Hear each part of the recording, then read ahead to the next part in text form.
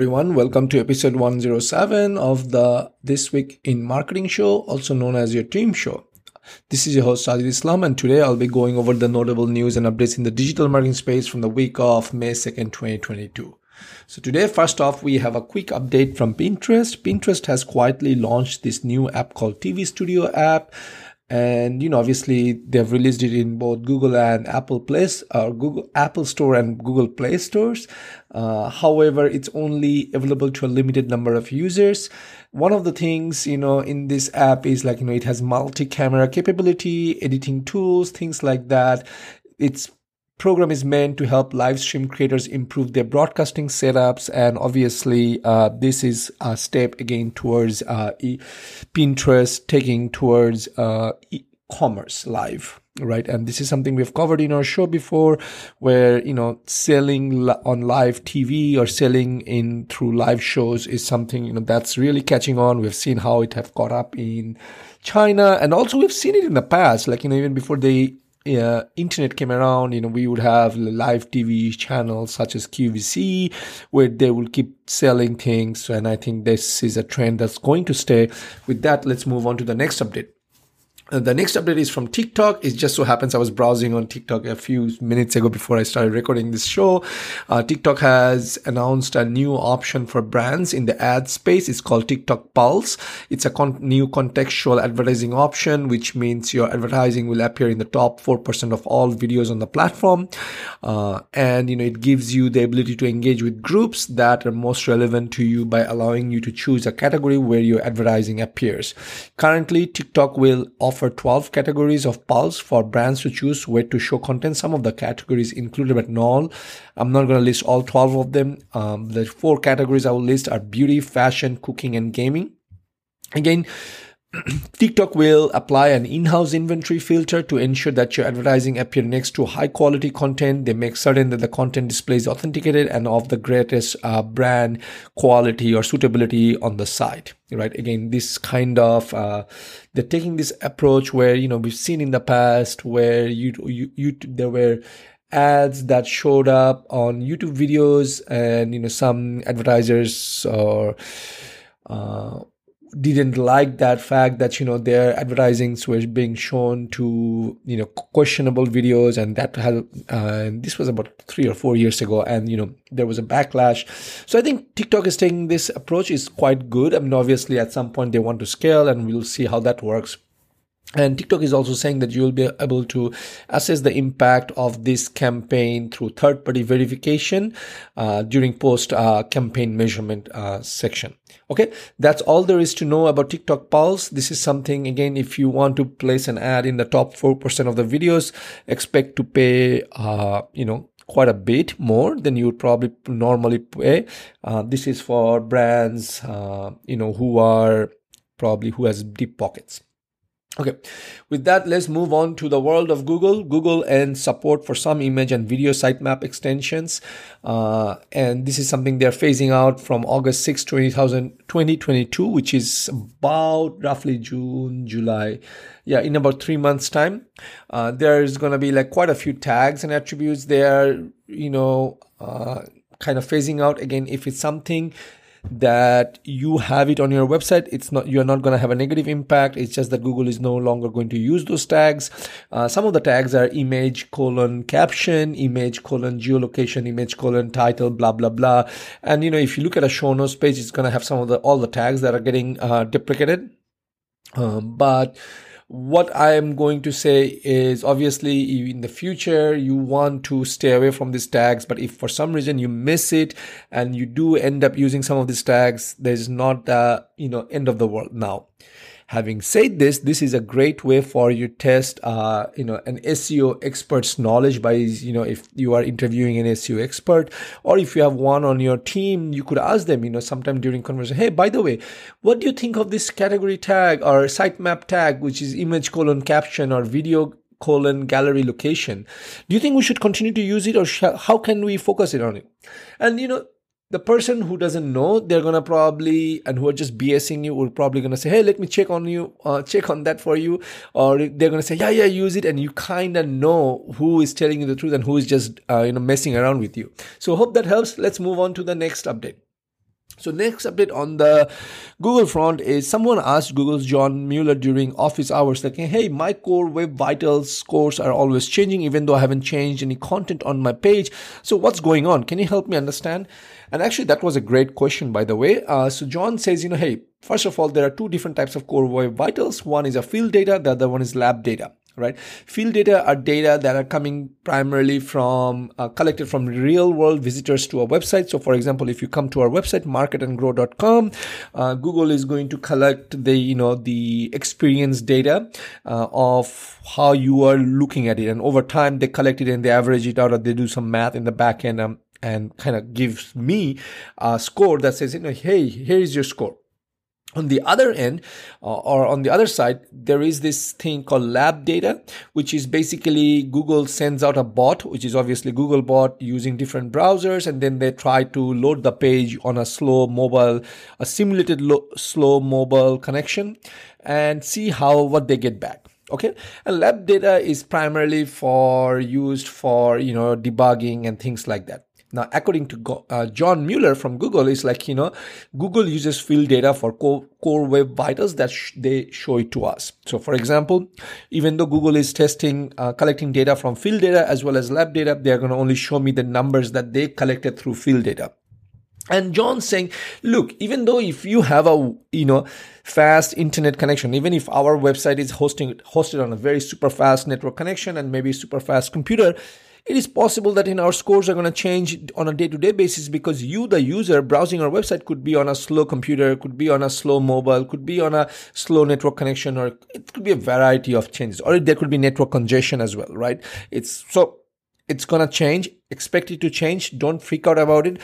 Overall, what the message is that, you should always focus on having a good experience. And obviously you want to make sure you are improving your website and getting, as high score as possible, and then just, leave those factors, don't worry about those factors. That's all there is to it, and hope this helps. Let's move on to the next update.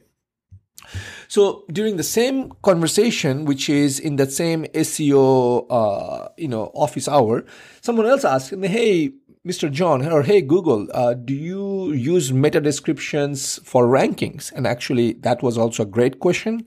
So a lot of the people will freak out and they say, hey, we need meta descriptions. If we don't put meta descriptions and if we don't have stuff, we are not going to get ranked and things like that. Well, turns out that meta descriptions are only used for search snippets, and meta descriptions are not used for rankings. So if you have an SEO person who is making you do all this stuff like, hey, we need to have meta descriptions and we need to update all these things or else you're not going to rank and blah, blah, blah. Now you know what they're doing. They don't know they do not know their craft, and they're just, giving some hearsay and grapevine information. Now you know something that's coming directly off of John Mueller. Now, I don't know who you're going to believe. I would rather believe John Mueller than anyone else who claims to be an expert. Rest is up to you. Okay. Let's move on to the next update. The next update is from Meta, which is the company previously known as Facebook. Meta has updated Reel monetization option to better incentivize creators. Now, you obviously know the battle for short form video has really heated up. TikTok came around, really crushed it. Now YouTube is crushing it. And then obviously Meta doesn't want to give it up without a fight.